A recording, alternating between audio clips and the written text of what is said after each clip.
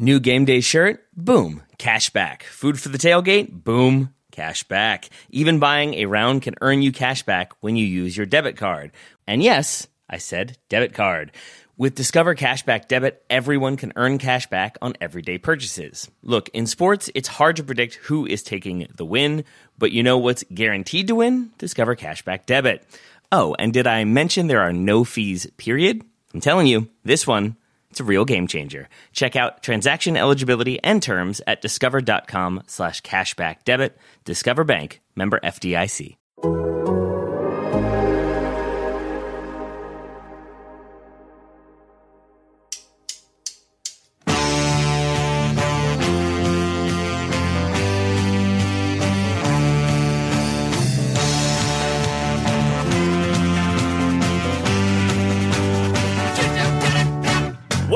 Total Soccer Show and our Champions League review. Liverpool can no longer be sold by FSG as they're owned by Real Madrid now, you see. The Reds will be left wondering what could have been if only games ended in minute 14. Los Blancos are the holders and all signs look vital, but it might be Napoli who take this season's title. The Italians' form can't be topped and Eintracht Frankfurt couldn't figure out how they could be stopped.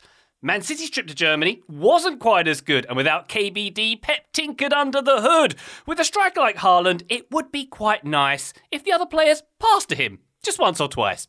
And Serie A sides enjoyed a clean sweep as Inter Milan made Porto's task steep. Lukaku got the goal to keep Inter on track, and with form like that, maybe Chelsea will want him back. My name's Ryan Bailey. Joining me today, a man who's reporting from inside his remote podcast box, Taylor Rockwell. Squarey, hello to you. Hello to you in a square form as well. I need to come up with a better branding if I'm going to make this thing official. But I got tired of having to hang bed sheets and sort of like figure out makeshift ways to make audio sound better. Hopefully this works, and then I have something that is easy so that I can record from home and not have to drive into the office, because who wants to go to the office? Not me, says I. Right. You're very much the building stuff renaissance man, Taylor. We've noticed on our Patreon, patreon.com/Total Soccer Show, that you've basically built an entire backyard with waterways and bridges and mini communities and whatnot. And now you've built a box in which you can place a microphone and a beer. Kudos to you. I mean, what more do you need? I guess some sort of spill protection, as Graham has demonstrated this week. Oh, yeah. So that's the next one. As I said, a cup holder comes next into the recording space. It looked like on your Instagram post, Taylor, it was a beer you were drinking. As long as it's not green tea, then you're good to go. That's my understanding of how the physics work of that. So, all right, cool. All right, in that case, I will go ahead and spill this water right on top of the laptop. We'll see what happens. Pour away. Joining us, Taylor, a man who's ready to wax lyrical about Real Madrid's superiority, Joe Lowry. Good day to you, sir. Good day to you, Ryan. First of all, I'm glad you're back. I hope you enjoyed your time. I know you did. We talked about it before we started recording because we are friends. But, for the sake of the audience, I hope you had a good time in Paris, Ryan. What was the best thing? And no, you cannot say Hard Rock Cafe. The best thing was the last day we spent at Disneyland Paris, knowing it was the last day at Disneyland Paris for me.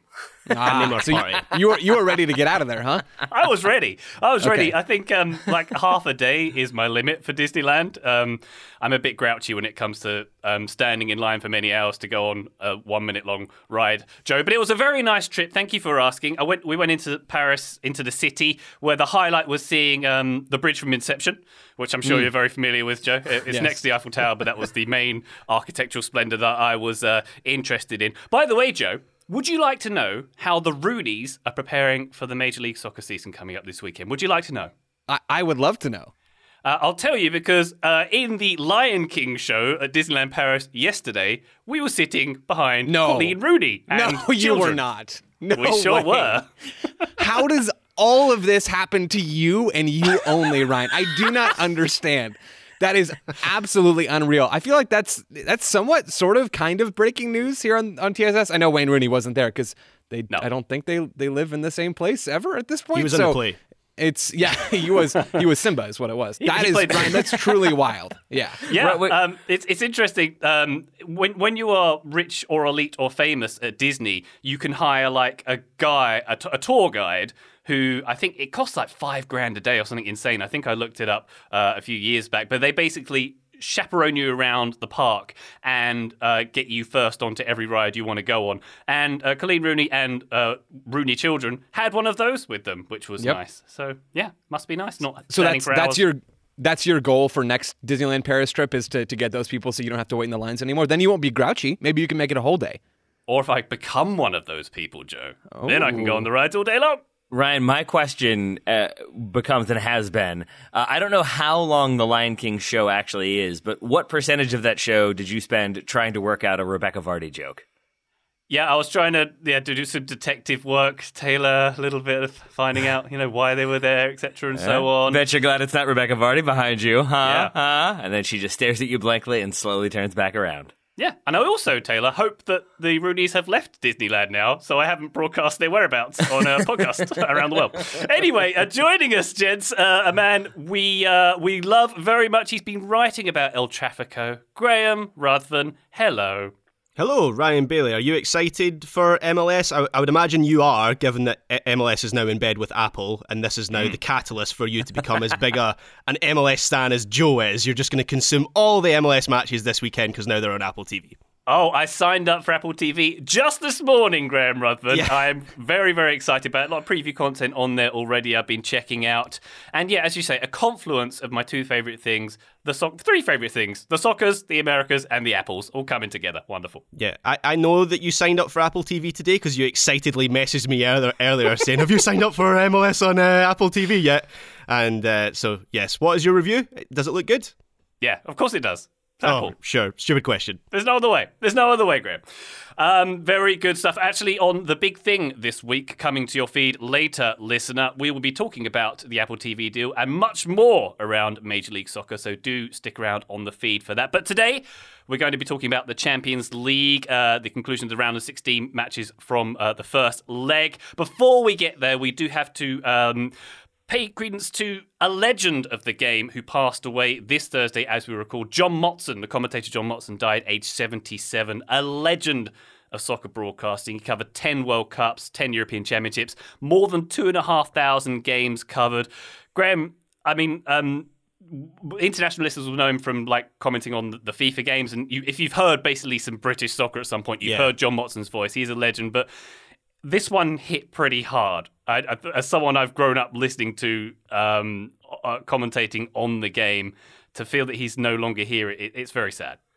Yeah, he was the voice of soccer, of football for a generation. I was probably at the back end of that generation, but he was still an icon for me, very much the voice of English football, certainly, and great moments in football history, for me anyway, are always synonymous with the great commentary that goes with it. And John Motson provided a wonderful soundtrack to so many great moments. One moment in particular, Ryan, that you might be able to speak to, the famous Wimbledon Cup final.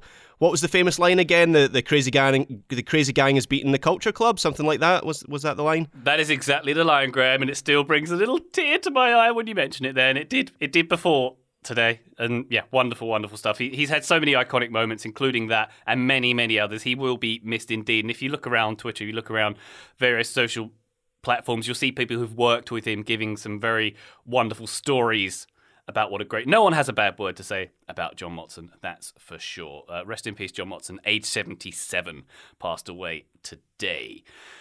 Let's move on to the Champions League. Liverpool 2, Real Madrid 5.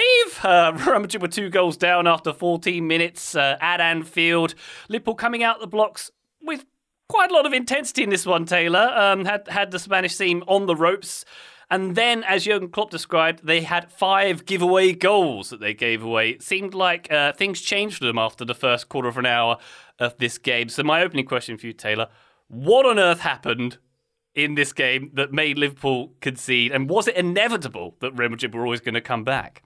Yes, I think it was, as silly as that may sound. I think a lot of that belief comes from a very good piece by Michael Cox, where he breaks down some of the issues Liverpool had in this game, and basically just that they were almost suicidally intent on attacking with numbers and then playing in risky passes that left them vulnerable to counterattacks, especially the way Real Madrid set up on the counter to have Vinny Jr. in isolation. He is quite good when you give him time and space to operate. I thought Karim Benzema was also more mobile or just like faster than I remember him being. So I think in some ways Liverpool did exactly what they wanted to do, which was take the game to Real Madrid, make them uncomfortable, force those 2 goals. But then I think Madrid, being Madrid, kind of played their way through it, weathered that a little bit, started to get more of the ball, and I think Liverpool kind of kept going with that same mentality. I also think there were some unfavorable bounces. John Muller had a good piece about how many slips there were in this game. I something I noticed as well. Lots of players losing their footing. I'm assuming everybody changed their boots at halftime. But this was just a chaotic game from start to finish, even if by the finish it was also chaotic and very quiet in Anfield, except for the olays from the visiting Real Madrid fans. I've seen, I've seen a lot of the narrative around Liverpool and how they were still almost suicidally aggressive in this game after they've got the 2-0 lead. I hear that, and I think I agree with parts of it. The other piece of this, though, you look at the first 3 goals that Real Madrid score. So Liverpool go up 2-0. Real Madrid come back and get 3 goals by the 47th minute. It's Militao who puts them ahead on that set piece. But really, like, how many of those moments came directly from Liverpool being open? The first goal, Real Madrid are in a spell of possession, and it's Vinicius Jr. in the 21st minute. And Vinny gets the ball on the left side of the box and scores a phenomenal goal. And at a certain point, you just got to say, all right, Vinny Jr. is going to do that. We've seen him do it a bajillion times in La Liga over the last couple of years. The second goal is the Alisson howler, right? It's the 26th minute for Vinicius Jr.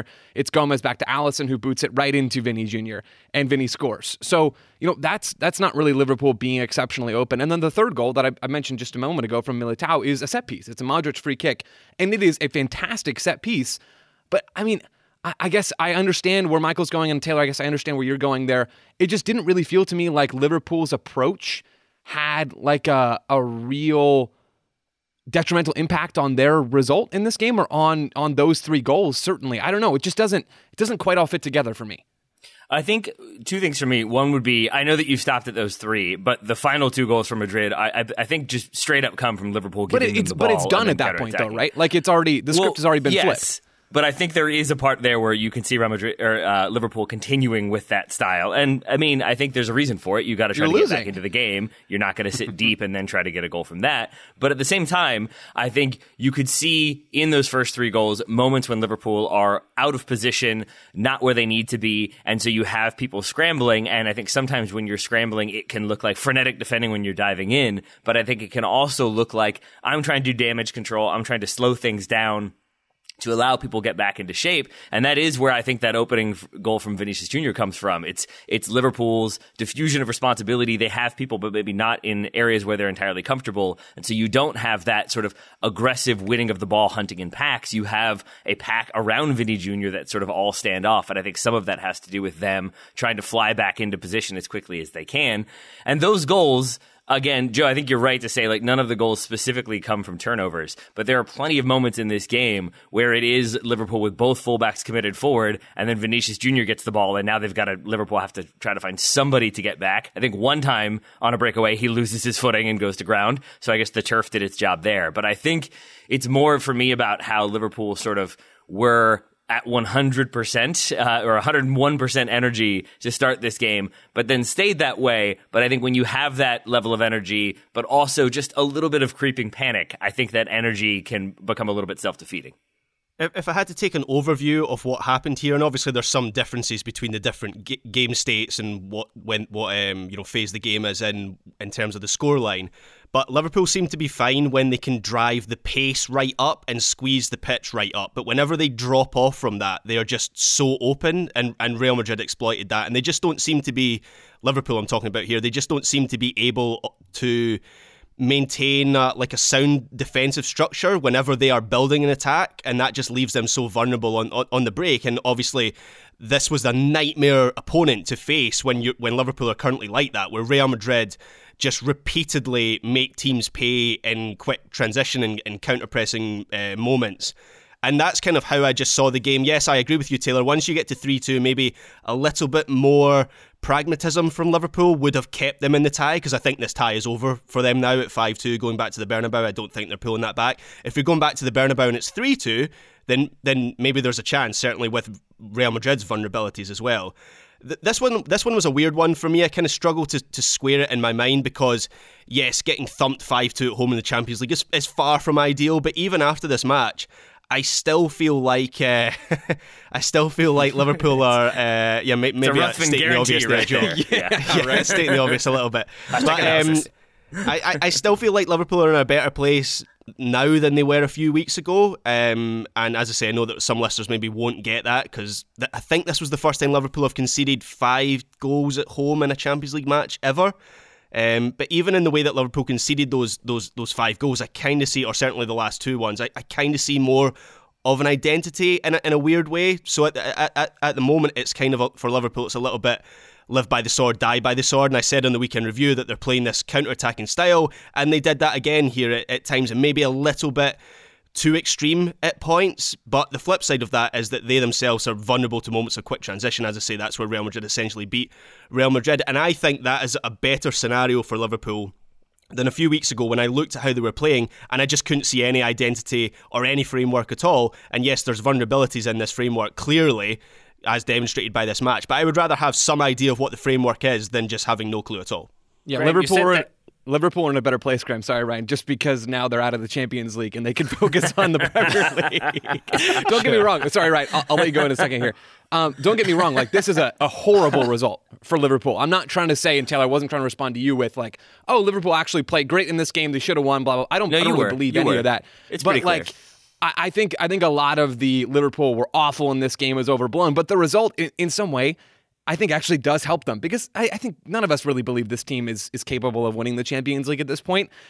Honestly, I think you might as well just cut your losses and try to climb back up into the top 5 and hope that something else happens, that maybe you sneak into that Champions League spot or top 4, I guess, and you get into one of those before the end of the Premier League season.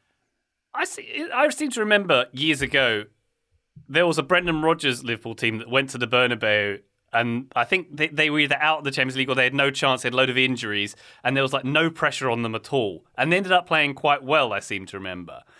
So, Graham, you mentioned this tie is over. I mean, it's not like Carlo Ancelotti has any form for facing Liverpool with a 3-goal deficit. Oh, 3-goal lead, I should say. Has he? Has he got anything? Is there any record of that happening in the past? Maybe if Jurgen Klopp can kind of rake up the ghost of Istanbul, maybe Liverpool are going to come back into this tie. But what I mean is, I don't see it being like a blowout again for Real Madrid. I see this being as a more competitive, maybe bringing the aggregate a little closer. Potentially. It's just they've given themselves so much work to do to win by 3. Yeah. Well, they need to win by 4 clear goals, don't they? Because away goals isn't a thing, and even away goals, actually, Real Madrid have just scored 5, so that wouldn't help them either. So they need to win by 4 clear goals in the Bernabeu, which is difficult. And look, as I said, at the moment, Liverpool are sort of the term I used was living by the sword, dying by the sword. So I guess there's a chance that they could outperform their XG and they could create the opportunities and score 4 goals and Real Madrid have a bad night in front of goal. I guess that's a possibility. They do have the quality in their team. They do have Salah. They do have Darwin Núñez. They do have those sort of players, but it just seems very unlikely. I think for me, Graham, I agree with the sentiment of I feel more comfortable with like understanding what this Liverpool team is because it's a team that's still going to work and do everything they can to fulfill Klopp's plan and the way he wants them to play. It's just a team that has been doing that for so long. I know it's the common narrative, but there's a reason for that. It's a team that's been doing it so long without the significant reinforcement you need and the ability to rotate squad and then the injuries that, I mean, they just looked. Once this game got back to 2-1, it felt like, oh, Madrid are going to get one more. I didn't see it being a Alisson like pass into Vinny Jr. that like insultingly bounces into the goal. But for me, this just sort of laid bare that if you want to keep Jurgen Klopp, if you're FSG, you're going to have to back him, or you're going to have to really aggressively go about selling the team to somebody who will be able to back him. Because it's a team that, I mean, he's playing, look at Real Madrid's midfield for a moment, and it's Eduardo Camavinga, who's very young, but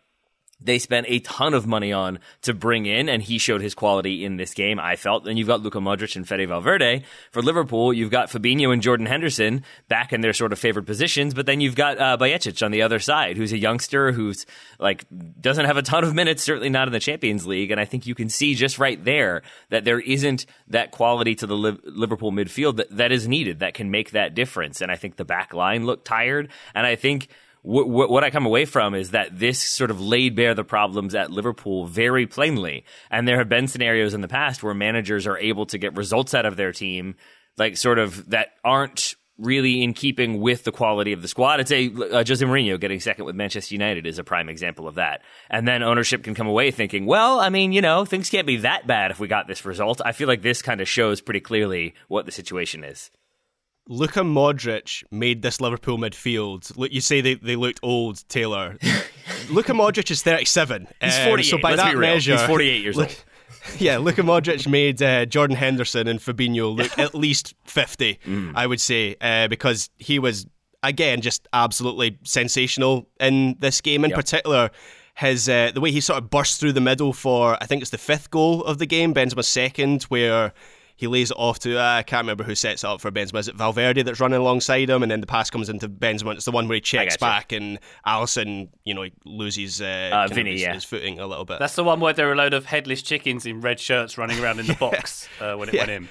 Well, it's Luka Modric that cut their heads off with that burst through the middle of the pitch. And as I say, just the fact that you've got a 37-year-old, I know he's maybe the most timeless footballer of all time at this point, which seems to be getting better, not any worse with age, but nonetheless, to have a 37-year-old bursting through your central midfield like that was it wasn't great. It was a little bit embarrassing. I mean, and he starts that one, as you said, Graham. He's heavily involved in the 4th goal. Bajcetic gives the ball away to Modric, and then that launches the counter from there. But even the 3rd goal that Joe talked about a little bit, the Militao header, it's Modric playing that ball in. And that, for me, is definitive master set-piece theater from Real Madrid, because I think they know, I'm assuming they have watched enough footage of Liverpool to know that Liverpool are going to set up on the 6-yard box in a zone, and they're going to attack the ball when it comes into their zone. And so Militao just goes to the back post, and then I kept waiting for it to be this like a screen or some sort of like really clever run. He just sort of drifts to the middle and is wide open because they know that Liverpool are going to sit in that zone. So if he gets that little bit of space and separation, Modric just pings it at his face. If it hits him, it's probably going to go in, and that's exactly how that went down. Credit to Militao for putting the header on frame. Credit to Modric for playing that ball in. But mostly, I think, credit to the Real Madrid video staff who spotlighted, we can score a goal from here if we get a ball in this spot, and that's what they did. Yeah, maybe we had a Real Madrid-Liverpool analyst fight in this game, like we had, like we talked about on the weekend review. Maybe that happened here. Taylor, I totally agree. That set piece was phenomenal. It's not just the line for Liverpool across the 6-yard box. I think they've got like 7 or 8 players in a vertical line across, or I guess like across the 6-yard box. They also have 1 player above them, so it's like a 7-1 or an 8-1 shape for Liverpool in the box. And so Militao, I think there's some movement that goes from more the strong side of the box back to the weak side towards the back post. And then Militao just cuts across and cuts in front of that single defender. Real Madrid knew, okay, hey, there's going to be space in this area, not right next to the goal, but about 8 yards out from that space. And we're going to put our best set piece threat in that spot right at the right time. And the execution's perfect. The ball in is perfect. The movement is perfect. The header is perfect. It's a really good goal. Joe, to play devil's advocate, are we giving Real Madrid too much credit for that goal? Because from watching it back a few times, the Liverpool defence just didn't move. Yeah, like you say, like the Liverpool was set up to attack the ball. It looked like they didn't know the ball was coming in. Taylor said that for this is the zonal marking stuff, though, right? Like this is the same argument that everybody's been having about zonal marking versus man marking. The downside for zonal marking is that you look like a fool as a team when goals like this happen. The downside of man marking is that you as an individual look like a fool when you get beat. So I think they're just banking on Militao not arriving at the perfect time to overload their 1 player higher up.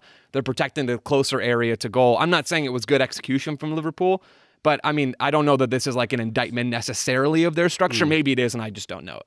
But the zonal marking thing, and I'm not necessarily saying, Joe, that you're making this point, but is this not just proof that zonal marking also doesn't work if nobody's taking responsibility? I mean, that's what should have happened in that moment, right? If that's how they're set up, someone within that line, at least one player within that line needs to take responsibility and kind of step out of the line, and nobody does that at all. So it's not really a failing of zonal marking, it's bad execution of zonal marking, I would say.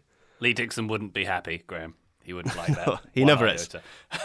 Why don't we take a quick break? Well, I don't think we're quite done with this game, but we need to take a quick break. When we come back, a little bit more, perhaps a bit more credit to be poured on Real Madrid. Back shortly. New game day shirt? Boom. Cash back. Food for the tailgate? Boom. Cash back. Even buying a round can earn you cash back when you use your debit card. And yes, I said debit card. With Discover Cashback Debit, everyone can earn cash back on everyday purchases. Look, in sports, it's hard to predict who is taking the win, but you know what's guaranteed to win? Discover Cashback Debit. Oh, and did I mention there are no fees, period? I'm telling you, this one, it's a real game changer. Check out transaction eligibility and terms at discover.com/cashbackdebit. Discover Bank, member FDIC. Did you know that even if you have a 401k for retirement, you can still have an IRA? Robinhood has the only IRA that gives you a 3% boost on every dollar you contribute when you subscribe to Robinhood Gold. But get this, now through April 30th, Robinhood is even boosting every single dollar you transfer in from another retirement account with a 3% match. That's right, no cap on the 3% match. Robinhood Gold gets you the most for your retirement thanks to their IRA with a 3% match. This offer is good through April 30th. Get started at Robinhood.com/boost. Subscription fees apply. And now for some legal info. Claim as of Q1 2024 validated by Radius Global Market Research. Investing involves risk including loss. Limitations apply to IRAs and 401ks. 3% match requires Robinhood Gold for 1 year from the date of first 3% match. Must keep Robinhood IRA for 5 years. The 3% matching on transfers is subject to special terms and conditions. Robinhood IRA available to U.S. customers in good standing. Robinhood Financial LLC, member SIPC, is a registered broker-dealer. Total Soccer Show, welcome back. Taylor, I did enjoy this quote from Carlo Ancelotti. You mentioned sort of the mixture of youth and experience in this team. He said, we never lost control. It's the mental quality of this team, of these players. The veterans are there to teach the young ones calm and quiet. And it was... I mean, it's a bit of a cliche to say, but you had the Benzemas and the Modrics sort of bringing that pausa, that calm to the team, and the technique and the composure and everything else they brought. And, you know, Modric bursting through the middle and outrunning people half his age as well. But then the youngsters in the side as well, bringing the energy, bringing the pace. It just seems like a superb combo they've got going on there. And once again, we need to credit Real Madrid for being absolutely built for this contest and being a side who we should be feared by everyone. I suppose we must. I would say I would also give credit to the man who made those comments, Carlo Ancelotti. I think there's something to be said for a person. He is still retiring, right? Or is he taking over Brazil? I forget where we are now with him.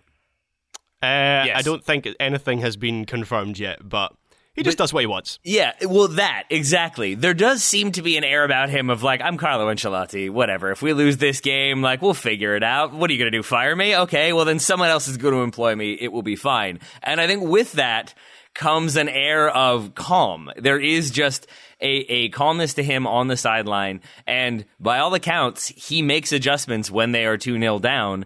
That like very not angry, not furious by the way this has gone, not berating his goalkeeper for a very strange howler of a moment, and instead just makes little adjustments to get Vinicius Jr. in space and isolated in space, to get Karim Benzema more involved, to get Luka Modric more time on the ball, and those adjustments pay off. But then there's a faith in that team that their coach is going to figure it out, but also that they then have the personnel to execute and make it happen. And with Vinny Jr., there is just belief. There is just immense self-belief in moments when it seems like he's run into a blind alley and then suddenly he finds his way out, and not only finds his way out but scores a goal. I think he's one of the most unplayable players on the planet right now. I think maybe the most based on form. When we did our fantasy draft of any player in the world onto our teams, I think Joe landed Vinicius Jr. And I got to say, Joe, that was a pretty smart pick by you, my friend. Joe is nodding comfortably in his recording space. He's just unreal. Like that first goal is so good on the left side of the box. How he manages to open up, how he hits the ball with his right foot. I mean, he was almost a constant threat in this game. For me, Vinny Jr. and maybe Chucky Lozano were the two best performances of this particular week. We'll talk about Napoli in just a minute or two. But like, man, he is electric, and I'm just generally encouraged for Vinicius Jr. I don't have anything, any real ties to him, but all of the garbage that he's dealt with in Spain, all of that stuff, and outside of like the racism that he's having to deal with or has for a while and still is, his first spell at the club, like his first stretch of time there, was not good, right? I mean, there were talks about him being a bust and all these things, and I just am happy for him that he is excelling at this level and really is a match winner in the biggest club competition in the world. Indeed. Not a great night for goalkeepers, this one. Not a great night for Joe Gomez and a few of the Liverpool defenders, but certainly a very good night for Real Madrid, and their stock will be very much up after this one. Courtois was worse, right? Like, they were both bad, but I feel like... No, I disagree. Really? I think the Alisson one's worse, yeah. Why do you say that? They're both hilarious is what they are. They're True. both Because I think... epic. Yeah, oh, yeah, absolutely. This truly was the Loris Karius derby, truly. But at least the Courtois one, Carvajal plays some sort of part with a pretty shaky back pass to him where he has to like bring it down out of the air, and that's just not Courtois' game at all. And there is a bit of pressure from Salah, whereas Alisson, it feels like the back pass is decent, he has time and options on either side, and then just passes it straight into who is it actually? Benzema. Is that a Benzema goal? I can't remember who it was. Vinicius Jr. Vinicius Jr. I think Courtois is the more like, I don't know what I'm doing, I'm flying through the air right now. For me, it's a little bit more like you can see the pain and you have the moment to see the car crash coming.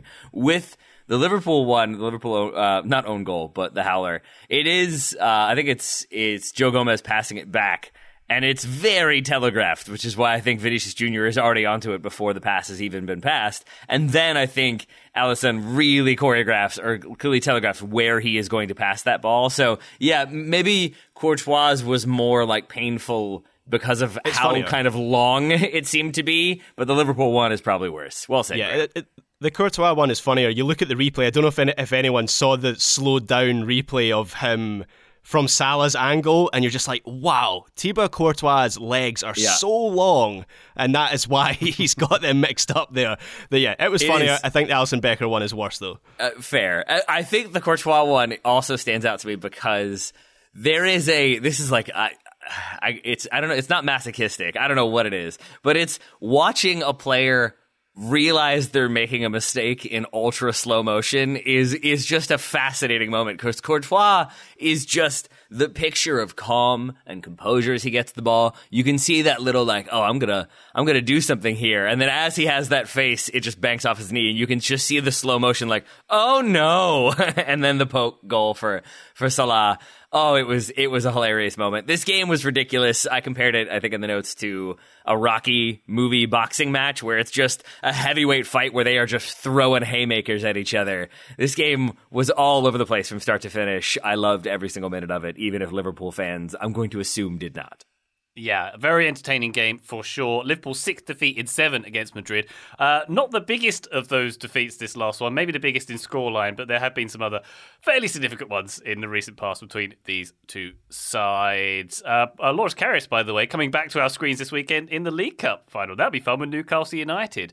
Good time for him to exercise that ghost. I imagine he was just sitting at home like some sort, like possessed, as some sort of spirit left his body ahead of the Carabao Cup final. Yeah. It's just a goalkeepers union, and they're all trying to like make high-profile mistakes in solidarity, so he feels more comfortable coming back. That's what I'm assuming happened. Indeed, yeah. And I didn't realise Loris Karius, he spends a lot of his time out here and not in Newcastle, because his partner is Diletta Leotta, who is one of the more famous Italian sports broadcasters. Interesting stuff. Is it interesting stuff? Well, I mean, as well. I find it interesting when you're contracted by a club to not generally be in the same country as that club, I suppose. Well, at least he's got a maniac-looking dog to keep him company. Have you seen that photo of him and his dog where it's got crazy eyes? I was going to say, maniac. Yeah, okay, I'm not going to go there. Anyway, Eintracht Frankfurt 0, Napoli 2.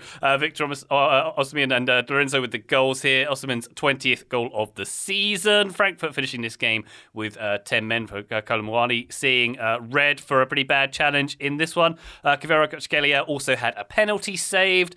Was it him with the ridiculous back heel assist as well? I think it was him. It was. Yeah. Oh, Taylor, how about that guy? Yeah, he's not bad. He's not bad, especially when you remember that he misses a penalty in this one. Like, there are so many moments in which that can be sort of a momentum killer for the player. And I would say credit to Victor Osimhen, who comes over immediately and I think grabs him about the face and picks him back up and gets him back into this game.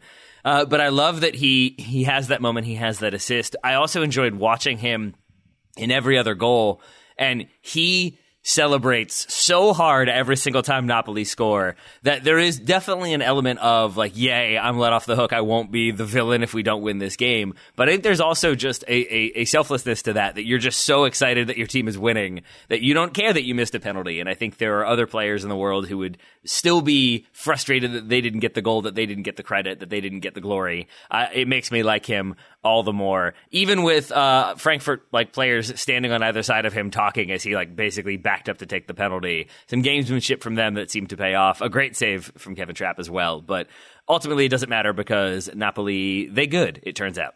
They good indeed. Joe, they good indeed. I mean, Osimhen and Kvaratskhelia obviously are two players we talk about quite a lot. But how about the third member of that front three, Mr. Lozano, having quite a night? Yeah, Lozano for me is the player in that front three that hands down makes Napoli the best team. Like he is incredibly talented. We've seen it for stretches before with Napoli. Graham, you put in our shared doc that you think this is the best you've seen of him this year. Is that right? I'm not looking at it right now. Yeah, okay. Yeah, that's what you said. It might be the best I've seen of him. Period. To be honest. Yeah, he was sensational in this game. Brilliant, runs in behind. He's got that shot off the bar that leads to the penalty kick. He's got the assist to Osimhen. Other key passes, just direct and relentless running, which is what Napoli needed in this game. This was a difficult match for them, even though it felt like they won this one relatively handily because they didn't give Frankfurt much in the way of chances. But let's not forget, Napoli didn't really create very much at the beginning of this game. They struggled, I think, to break through Frankfurt, who were back in a 5-4-1. Napoli didn't really have any space to play into. Frankfurt really congested the midfield with that narrow line of four in front of their back five, which made it difficult for Anguissa to get on the ball. It made it difficult for Zielinski to get on the ball. And those are players that really, they're unsung heroes for Napoli this season, but they drive this team because of how skilled they are in those central areas. Frankfurt said, no, you can't come into these spaces. So it took Napoli a while to figure it out, but they started playing direct, more over the top. They started finding Lozano in those moments on the right side, high and wide. They started even, trying to make the game more of a transition battle, which is not something we've seen a lot from Napoli this season in Serie A or the Champions League. They started to try to really create those transition moments so that they could attack in space and manufacture it that way instead of manufacturing it by, playing these really intricate passing sequences through a compact block. And for me, Lozano was probably the key piece of that game plan from Spalletti. I thought it was good, a good bit of adjustment from them to find the solutions as the game went on. And Lozano, yeah, like I said, just really, really good in this match. Yeah, Joe, to echo what you're talking about, Lozano's movement is the thing that stood out to me. So as you said, he is the one where he clangs it off the post and then Osimhen goes to get it, gets cleared out, and that's where the penalty comes from. But in that one, it's really, really great choreography. I used that word incorrectly before. Now I think I'm using it correctly because Osimhen makes a run. It's sort of like as that ball comes in for Lozano, Osimhen makes a run further wide. The defenders go with him, and Lozano goes inside instead of outside. Philip Max, the Frankfurt left wing back, I think he's going to make a run to the outside, and he cheats that way just as Lozano goes inside, and that's why there's that huge gap. So then on the play for the goal, Philip Max tries to do the opposite and thinks, haha, I know your game now. I'll stay inside. And then Lozano completely dusts him for pace down the line. So that's just good sort of situational awareness. But the thing that I thought was so impressive about this, and it's like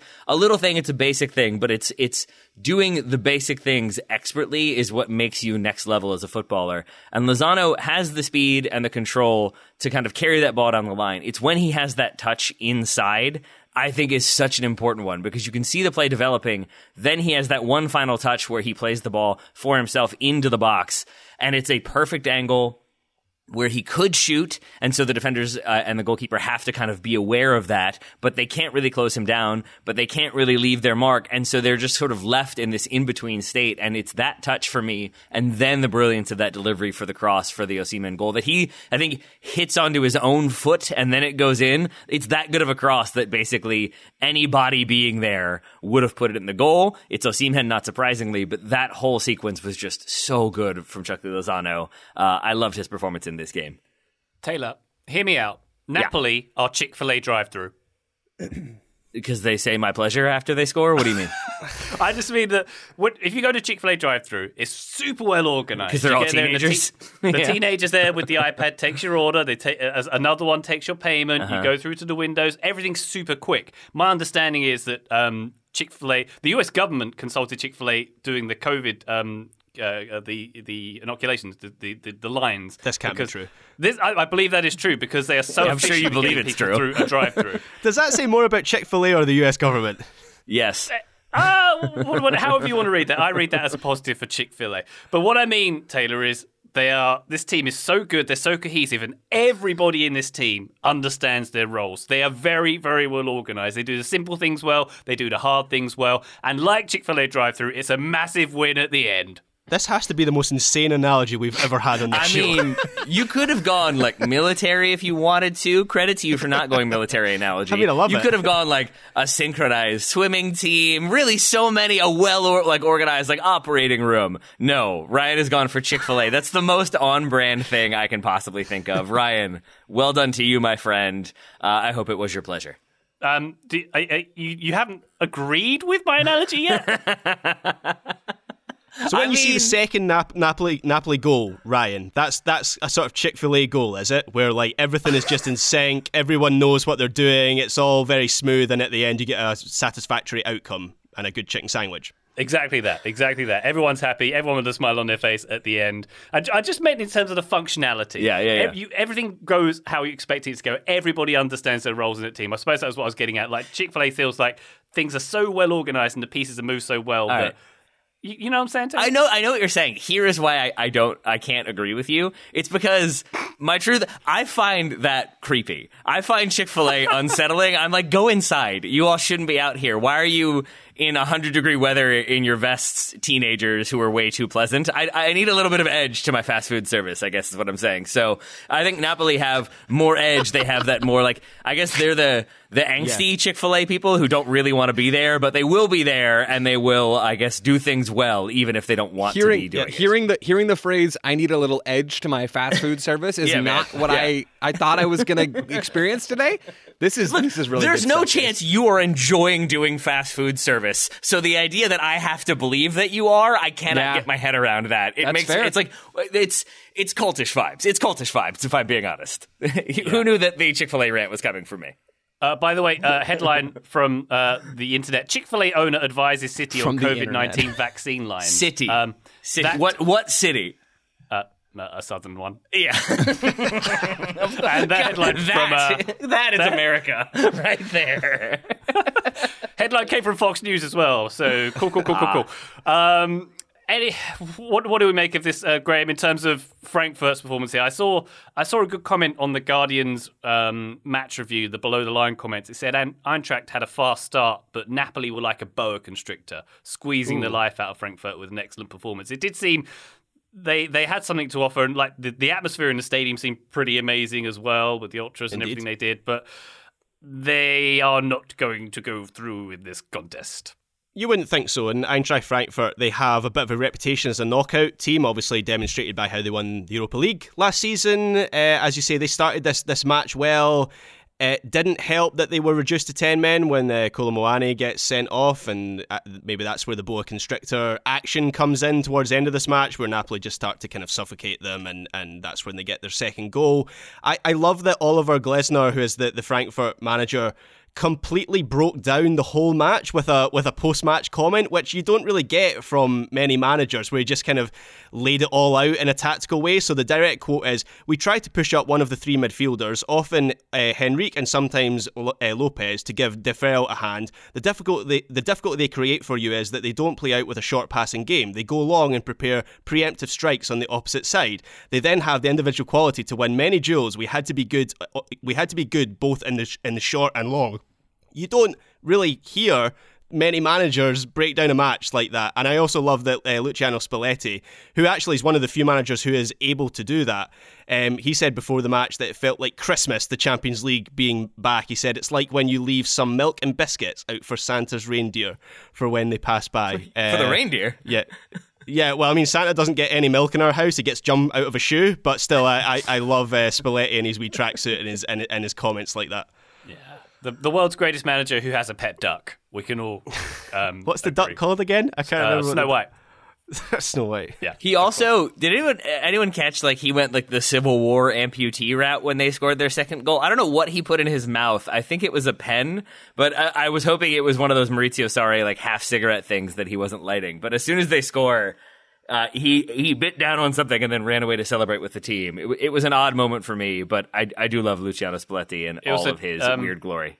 It was a chicken sandwich, Taylor. That could be. Yeah. That could well be. I do feel bad for Kolo Muani. I don't think that should have been a red card. I understand why it was. The referee is right there. I think he can see the foot on top of the ankle, and so that's where it comes from. And I think once the red card is given, it can't really be overturned because VAR is only looking to see if there was that level of contact, and there was, but it's also the case that Kolo Muani, I think, gets to the ball first, very, very slightly, but gets there first, and Anguissa's gone to ground, so the ball goes off of Anguissa, and then I think that's why you see Kolo Muani's toe go up, and that's where the kind of stamp comes in.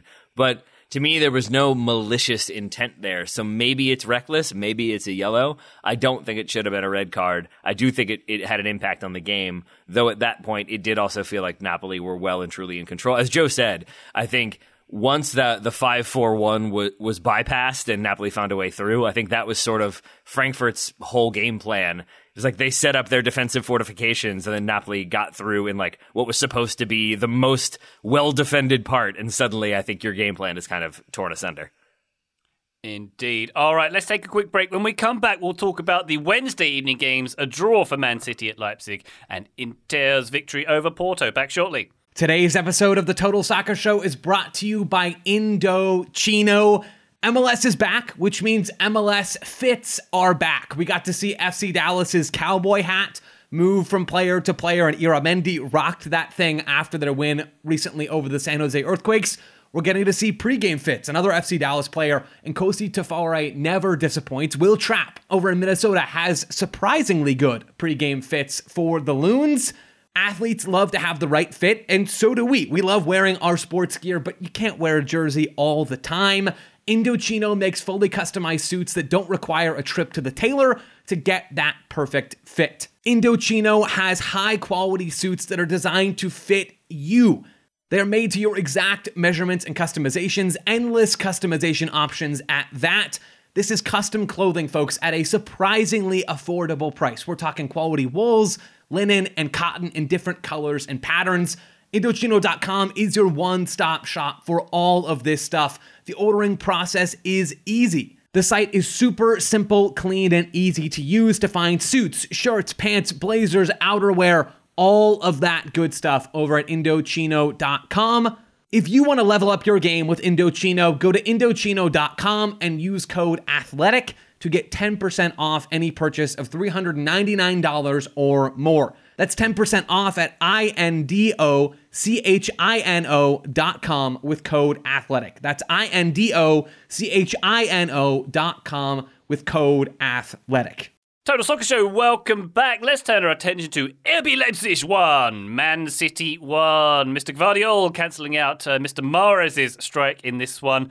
A potential handball, a controversial one in the dying seconds, not given City's way. This one in a draw. Man City, Graham, had a 1-1 draw with Nottingham Forest before this. They're now 5 games without a clean sheet as well. Are the alarm bells going off at City? Not on the basis of this result. I think given that it's a two-legged tie, they're still pretty well placed to get through into the quarterfinals. But they were in full control in the first half. They deserved to take the lead. They might have scored more than one. At half-time, everything was looking rosy, and then the second half was just a completely different experience. And Leipzig made changes, or one change at half-time. They bring on Henriques at right-back. I think that's a smart change from Marco Rose because it felt like they needed that athleticism on the right side. That meant that Szoboszlai could operate more centrally and have more influence on the game, and that was certainly the case in the second half. But it was also the case that City became a bit more passive. And between those two things, the Leipzig improvement and then City being a bit more passive and standoffish, the script kind of flipped. And Pep didn't seem... Well, this is the thing with Pep Guardiola. Yeah. To me, he didn't seem very happy. He did the Phil Brown thing of giving the team talk on the pitch after the full-time whistle. It wasn't clear what he was saying, but his body language seemed to be different from what his mouth was doing or saying. If you're kind of lip reading, his body language was very frustrated, very angry, but then seemed to be saying to the players, Pass to Haaland, pass to Haaland. Pass to Haaland. Yeah, I don't know if Pep's actually, I don't know if that is an instruction he's given his City players this season. But he was kind of saying to them, or seemed to be saying to them, it's still a good result, like head up or whatever. But then in typical Pep Guardiola fashion, the post-match was very weird, and he was asked if he was frustrated, and he said it was like the greatest performance of all time or something, and these weren't friendly matches, and how could City be expected to win 3 and 4-0? He's just... God, he's just so weird, and I can't figure out. I have never spoken to Pep Guardiola, and to be honest, I never want to speak to him. Just act like a human, for goodness sake. Well, we've got a surprise for you, Graham, coming on the podcast now. Oh, wow, Pep, hi. I've referenced Paul F. Tompkins' joke about Daniel Day-Lewis on this show like at least twice. Graham, do you feel like there's similar energy there, where if you were in a room with Daniel Day-Lewis or Pep Guardiola, would you be like, are you going to punch me, or are we going to like have an amicable conversation? I don't know what you are. I don't know what this is going to be. Well, the thing with Daniel Day-Lewis is he's like a method actor, right? I've got to say the right guy. I don't know if I've ever listened to Daniel Day-Lewis and got a sense of who he actually is. That's a good point. But I guess that's similar to Pep Guardiola. The thing is with Pep is I do have a sense of who he is. He's weird. That's who Pep Guardiola is. Yeah, I think the intensity from both of them is what's connecting them in my mind. The interview I saw with him, he claimed to have been telling the players that he felt that at full time, the sense on the bench and from what he could see of the players was that there was a feeling of dejection, that they should have won this game. This was a bad performance. This was a bad result. And he was saying that from his time in the Bundesliga managing Bayern Munich, that Leipzig is a difficult place to go. They're a difficult team, that they are going to be more physical. They're going to run more. They're going to make the game difficult. They knew that going in. And so, in his opinion, coming away with a 1-1 draw and then taking it home was a good result. So that seems to be what he was saying to the players. I just don't think that's actually what he believes, which is the flip side to it. Exactly. So the thing is, in his questioning, sorry to jump in, Taylor, but in his questioning, unprompted, he's like hitting back at the suggestion that it's a bad result, and it's like, nobody said it was a bad result. Do you think it's a bad result? Yeah. Like kind of telling on yourself a little bit with his body language and his post-match reaction. He also had Chick-fil-A service member vibes when they asked him about that handball, and he just clicked into like, I did not see it, and I cannot say anything about it. Like, I am not getting fined. It seemed to be what he was going for there. I do think he was probably pretty frustrated by this performance, because it did feel like the gates opened up for that Riyad Mahrez goal. That would have been a howler unto itself if we didn't have two ridiculous ones in the Real Madrid-Liverpool game. But that they then don't really find a way to make it 2 goals or 3 goals. It did seem like in that first half it could have been comfortably Man City. I thought that's the way it was going. I sort of tuned out for about 10 minutes, just assuming like, oh, here we go. We've been here before. This will be 2-0 at halftime, 3-0 final. This fixture's over. And then Leipzig came out and really took the game to Man City, and I think there was some complacency there that probably Pep was frustrated by. Maybe he could have done more to change that, but I think it's a credit to Leipzig that they find a way back into this game, that they make some positive adjustments and play their style of play and make something happen. I don't have as much patience for the Erling Haaland narrative. He doesn't get the ball a ton. Ryan, not even what you're doing, but like the post-match conversation for CBS was all about like, is Haaland the problem? And then while they were doing that, they were acknowledging, like, sure, he scored 105 goals in the Premier League already, but is he a problem for Man City? And it's, you can't do that. You can't say both of those things simultaneously. You can talk about how he makes them change their game and how they could better get him involved or how they could build their game better around him. But the idea that it just felt like a manufactured narrative because they didn't have much else to say about a 1-1 draw between Man City and Leipzig. Yeah, I mean, I've leaned heavily on the pass to Haaland thing so far, Taylor, but I think the difference for me was the lack of Kevin De Bruyne, who seems to pick him out on a regular basis. And without De Bruyne in this team, we had this... Pep's, as he is wont to do, put out some odd formations. We had Kyle Walker push right up with the back three. We had Mahrez tucked in, Gundogan as a number 10, sure, and Bernardo Silva a bit further back. So it all seems like he's moved the jigsaw pieces around quite a lot, and the result has cut off Haaland even more, if that makes sense, because it's not the De Bruyne to make the pass through to him. I don't know, Ryan. I don't know that I can figure out Manchester City at the moment. You're talking about the shape. It's the same shape we've seen them use a whole bunch recently. The people are in different spots. Like, it kind of feels to me when I watch this team like we're watching the max idea of total football. You know, Bernardo Silva is at left back 1 week. The next week he's at the number 6. Also in this game, he's dropping between the center backs. Gundogan is the number 6 in the Champions League final 2 years ago. Now he's playing as a number 10. Like, this team is moving in so many different ways. The part I can't really figure out is how have we not ripped Pep for not making any subs yet? Like, everybody, I feel like we all wait on bated breath for Pep to do something weird as a coach tactically. And this is the time, right? Like there's a winnable game out here, and he's not making any changes at all. I thought for sure we were going to spend at least 15 minutes talking about that. Not a great performance from City. City are not at their best right now. Leipzig, credit to them. Graham, you mentioned the halftime change. I thought adding Henriksen to this game was a really smart move by Marco Rose. It gave them more of an ability to punish City. It gave them more control of the game. And Pep, from his comments after the match about the subs, basically said, yeah, we didn't want to change because we felt like we were getting in more control after Guardiola equalizes. And so he felt like, you know, if we have control of the game when we have the ball, Leipzig are less of a threat in transition. I can see that. I was just about to say, I can totally see that line of reasoning. So, I mean, Ryan, to go all the way back to the Haaland thing, yeah, it is a problem. To go back to Taylor's thing, just dump all my thoughts in from this game. I actually think it's totally fair to question if Haaland's the problem, even though he scores all the goals. Like, if you have one player that scores all the goals and your team is bad, that feels like sort of a problem. Ronaldo, so I don't really know what to make of Manchester City right now. I think they will win the second leg, and they're not as good as they've been, right? I think they will win the second leg, and I think probably we won't think about this game much in the future. Yeah, that's probably the most fair take. Joe, I didn't realize they didn't make a single substitution. You've now blown my mind. That's good analysis by you. I don't know, what did Pep forget he was allowed to make subs? I'm now fascinated by this one. He really hates Julian Alvarez, I think is the thing. He caught him talking to João Cancelo or something. That's all I can figure. My only other thought from this game was, how much do we think Guardiola is going to cost when either Man City or Chelsea buy him in this summer? Chelsea are paying at least 200 million for him. Bargain times. Prices. And Kai Havertz. These games will continue in 3 weeks' time. One more game to talk about. Inter Milan 1, Porto 0. Romelu Lukaku with a goal assisted by Romelu Lukaku. Porto finishing with 10 men in this one. Graham, what did we make of this impressive performance? What was it? Actually, it wasn't impressive. I didn't think either side was super impressive in this game.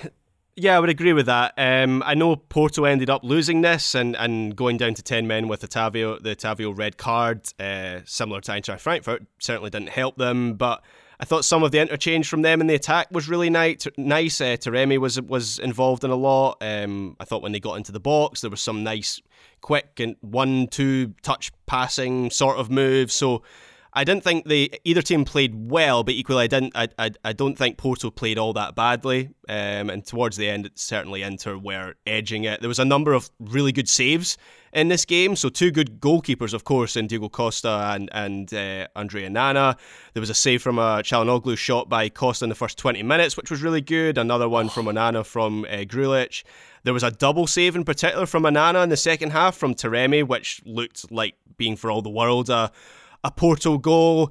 And I guess towards the end, Inter might have felt, I know that was a Porto chance, but towards the end, Inter might have felt a little bit aggrieved that one of their opportunities hadn't gone in. And certainly when Lukaku heads that, the chance the goal eventually comes from off the post, he then sticks away the rebound. It was nice to see Lukaku scoring again. He's had such a tough time with injury and fitness, so it was a nice reminder of the player that he can be for Inter. I don't think Inter... he's only really just come back into that team, but I don't think they're really playing to his strengths in the way that Conte's team did. I mean, even the goal he scored comes from a cross, which I know Lukaku can make something of, and you can hit him with crosses, but for me, he's primarily a transition player. That's where he's most dangerous. So he's having to adapt to a team who do like to do more to control games under Inzaghi, but nonetheless, he can be one of the best in his position, and when he's fit and firing anyway, and if Inter can get him back to anywhere close to his best, that is a thing that really raises the ceiling of this team. That Diogo Costa save you mentioned, Graham, it kind of came off his bicep, didn't it? It was maybe a few less reps in the gym, he wouldn't have got to that one. But my question for you, did he know about that? It seems so quick and so reactionary. It looks amazing, but did he have a clue what was happening there? His bicep knew about it. I'm not sure if he knew anything about it. Yeah, maybe a skinnier goalkeeper. Maybe Thibaut Courtois doesn't make that save. Maybe Diogo Costa hit in the gym, as you say. Maybe that's the difference. Maybe so. Joe, anything to say about this game? Do we see any of these teams going deeper in this contest? Obviously, one of them will, a little bit deeper. Yeah, not really. Probably not beyond the next stage. That's kind of my main takeaway from this game. I wasn't particularly grabbed by it. I think Inter are fun to watch, and as dictator of Porto, I will always have a soft spot for them. But I'm just not sure I see it with either one of these teams right now. I didn't see it in this game. I've got a hard time seeing one of them progressing much further. Wonderful stuff. Taylor, any more to say on this game before we leave you in your rectangular box of mystery? Yeah, I think one day I would like Diego Costa, Douglas Costa, and Diogo Costa to all be on one team together so I can have no idea who's doing what and never get it right. We could, if they had a band, we could call them Da Costas. Hey, that's good stuff by you, Ryan. Hey, thank you very much. What I'm here for. I do have one question for either Graham or Joe. I suspect Joe will detest this question, so I'm going to ask him. There was also some speculation on the CBS broadcast that Chelsea might need a striker like Romelu Lukaku, and that maybe he should go back to Chelsea and Graham Potter and see what happens. Joe, your thoughts on that one, or would you rather see him stay with Inter? Or maybe go to Porto, since you're the dictator there. Whatever you want. I'd love to see him in Porto. I'm fine with the idea that Chelsea might need a number 9. I think Kai Havertz is good, but clearly something isn't working there, right? So I think I'm not sure if throwing more money at the wall and making even more personal moves is the right thing to do. But at this point, I mean, do any of us understand fully what's wrong with Chelsea or fully how to fix them? I don't. Maybe Lukaku is the guy who unlocks everything. Maybe he's not. Maybe there's 1,000 different maybes surrounding Chelsea right now. So I'm not sure that Lukaku is the quick fix, but I'm not sure there is a quick fix, or maybe it'll be fixed tomorrow. There is a fix. They just got to spend some more, that's all. Oh, that's what it is. Thanks. There you go. Or Chick-fil-A? All right. Maybe it's Chick-fil-A. Chick-fil-A. Wonderful stuff. Champions League review. Chick-fil-A mentioned despite not being a sponsor. Graham Ruthven, thank you very much for your contributions on this here Continental pod. Thank you, Ryan Bailey. Joe Lowry, pleasure as always. Yeah, right back at you, Ryan. Taylor Rockwell, thank you for your services, as always, my good man. You are welcome, my friend. I don't think Joe sounded entirely sincere with that right back at you. No. Right back at you. I guess so. Love you, Ryan. All right, then. I just left an awkward pause there for no particular reason. But listener, thank you very much for joining us on this intrepid journey. We'll be back on the feed very shortly with our big thing. But for now, bye!